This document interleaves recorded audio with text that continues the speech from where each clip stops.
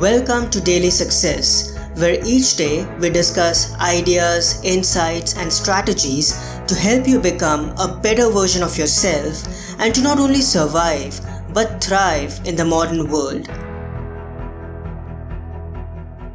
Hello, Success Heads. This is Parth, and today I'll be sharing an audio clip by best-selling author and speaker Mel Robbins for Motivation Monday.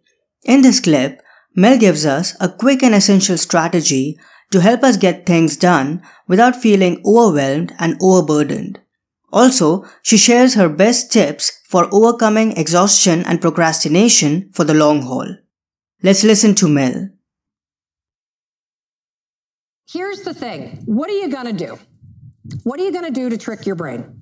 So the interesting thing about your brain is that it uses the exact same strategy. Because what will happen is this. You'll be sitting at work and you'll say to yourself, I really need to have that talk with my wife.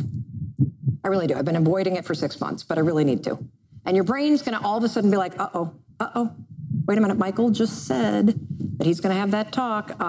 We need to get him to stop doing that because we want him to just avoid the subject like he always does, because it's much easier to be putsy about these kind of things because she's going to be a total raging, what about this, so don't do it. I'm feeling a little alone. I'm feeling a little overwhelmed by that. I think I'll do it tomorrow. Or, David is sitting at his computer and says, I think I'm going to go to the gym tonight. Immediately. David's having an idea to go to the gym tonight. Immediately, let's stop this right now. Somebody tell him he's tired. Tell him he's tired because then we'll get him on autopilot and go home, sit on the couch again and have a beer. Your brain uses feelings to screw you over. So let's talk about overwhelm because that's a big one. Overwhelm is nothing more than when your brain is full. So if you want to do any higher level thinking, you need a brain that is well rested and that's empty, okay?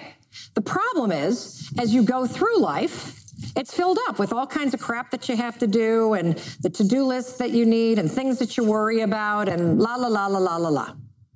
And many of you start a to-do list every day. You finish 2 or 3 things and then you use that as the beginning of the to-do list tomorrow. And the problem is that if you already have a full brain, and all of a sudden the phone rings and it's somebody saying, hey, I need a report and I need this and I need that and I need the other thing and this. That's what happens. All those times you walk into the kitchen, you're like, why did I come in here? It's not dementia. You're not getting Alzheimer's. Your brain is full. And what you're going to do is whenever you feel overwhelmed, whenever you're in your workday or your life and you suddenly feel like, oh my God, I feel a little overwhelmed right now, or oh my God, I'm never going to get this stuff done, or the drama associated with it. Super simple strategy. Take out a blank piece of paper, dump it all out. All of it. Just barf it out there like you got Ebola. Sorry, that was a bad joke. Terrible joke. Can't believe I even just said that. You're going to dump it all on a piece of paper. Everything from the song lyrics to the photo albums you got to finish to the present you got to pick up to this, that, the other thing to the PowerPoint. Because I'm going to tell you something. There's only 2 things on that freaking list that you actually need to do. And if somebody needs you, they'll call you. And if there's an emergency, you'll know about it. And at least now you got this. You got an empty head, so now you can do the higher level processing that you needed to do that you were trying to avoid. If you feel tired, use the governor's theory. I also call this Google earthing yourself. So scientists looked at how is it possible that somebody can ride the Tour de France? I mean, obviously their quadriceps are killing them and they're tired. It's because professional athletes can get above themselves and govern from above. You can do the same thing. What we say in the motivational speaking business is you can feel tired when you're dead. Right now, you got stuff to do. So if you start to notice that you got something that you need to finish, that you need to do, a conversation that you're avoiding, something that you're putting off and you feel tired, get up above yourself, remind yourself of what you stand for and what you want, and push yourself forward. If you feel like doing it later, how many of you are procrastinators? Raise your hands. There's a lot of scientific people in here. Okay, good. So here's the thing about procrastination. You're not lazy. It's something else entirely. Procrastination is about control. You guys are insane control freaks. Totally. And we can't cure this. In fact, the only thing that you can do with a procrastinator is screw them over. Because procrastinators hold on to projects and put things off because, by God, nobody's telling you what to do. Not even you. And so by holding on to the project for a long time, you maintain control. And you're never going to change that because control is so awesome. So the only thing you can do is screw yourself over. And so that looks like this. If you constantly procrastinate on working out, you got to find a friend that's picking you up. Because if they're standing in your kitchen, you're going. If you're meeting in there, you're not. You just screwed yourself over. If you constantly push off work deadlines, the only thing you can do is cut the project in half and promise half of it earlier. You just screwed yourself over. You're still going to pull an all-nighter and procrastinate on each half, but it'll just be less work each time. If you feel uncertain, so is anybody in here like an engineer or a programmer or an accountant, or people kind of in that category suffer from this? You can't pick.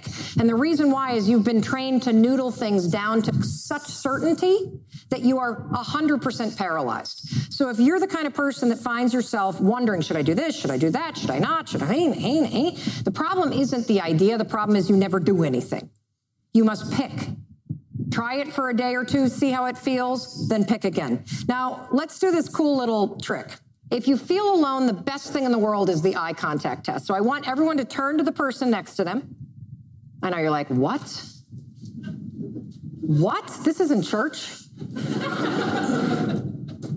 Okay, who does not? I need everybody to have a partner. Who doesn't have a partner? Raise your hand so you can kind of turn rows. Somebody in the back? Yes. This guy needs a partner. You got to raise your hand. Who needs it? Who else? Raise your freaking hands. I will come out there. You do not have somebody, do you, sir? No. You got to have a pair. This is a pair thing. Oh, here we go. I got you. Oh, no, you too. You got somebody to your right. What are you talking about? He needs the guy in there. What is wrong? You're going to meet somebody. How about that? Okay, you two there, pair, you two there. Okay, anybody else not have this? Because it's a really cool exercise. I don't want you to miss it. And it only takes a second or two. So during this, here are the rules. Absolutely no talking. None. You're going to look into the eyes of the other person. No talking. And hold eye contact, and the person... God, you guys all have short hair. Okay, the person with the grayer hair, flash a big smile and hold eye contact. Go.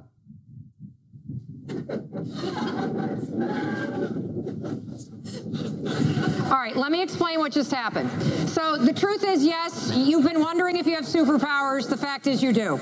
Okay, so what happened there? What was going on? What was going on is you just stimulated the other person's mirror neurons. So there are mirror neurons in your brain that are stimulated through sight. And if you look in somebody's eyes and you flash them a big smile, they can't, unless it's like a weird stalker smile, they can't help. Like their mirror neurons get charged. It's the same thing like if you see somebody cut themselves and you're like, or you hear somebody say lice and you kind of want to scratch your head, like those are all your mirror neurons. So what I want you to do is I want you to do this little experiment along with the alarm clock test tomorrow. I didn't forget about that. What you're going to do is you're going to find just 2 people a day. That's it. You can be attracted to them. It's fine.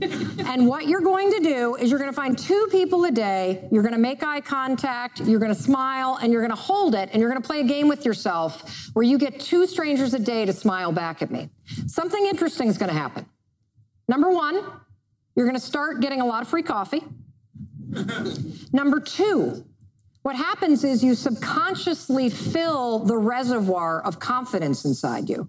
Because every time you make somebody pop and you switch somebody's mood, it actually comes back to you like, wow, I got this. Like I can really change the way that somebody is interacting with me. It is a hugely important thing to do for sales, hugely important thing to do just in life in general. And by the way, who you are right now will be totally different 2 weeks ago in terms of how you interact in meetings. You know where to sit in a meeting, right? In a conference table? Do you guys know where to sit in a conference room? No? You always sit in the middle. And the reason why is if you're sitting at the end, it's a dead zone. If you're sitting in the middle, you're always in the middle of the conversation. So if you have something to say, everyone's going to see it. And if you're talking, everyone can see you. and you're never closed off. It is the most powerful place to sit in a conference room. We have just a few more things to talk about, and then I'll take a few questions. But notice the thing that your brain always uses, feelings.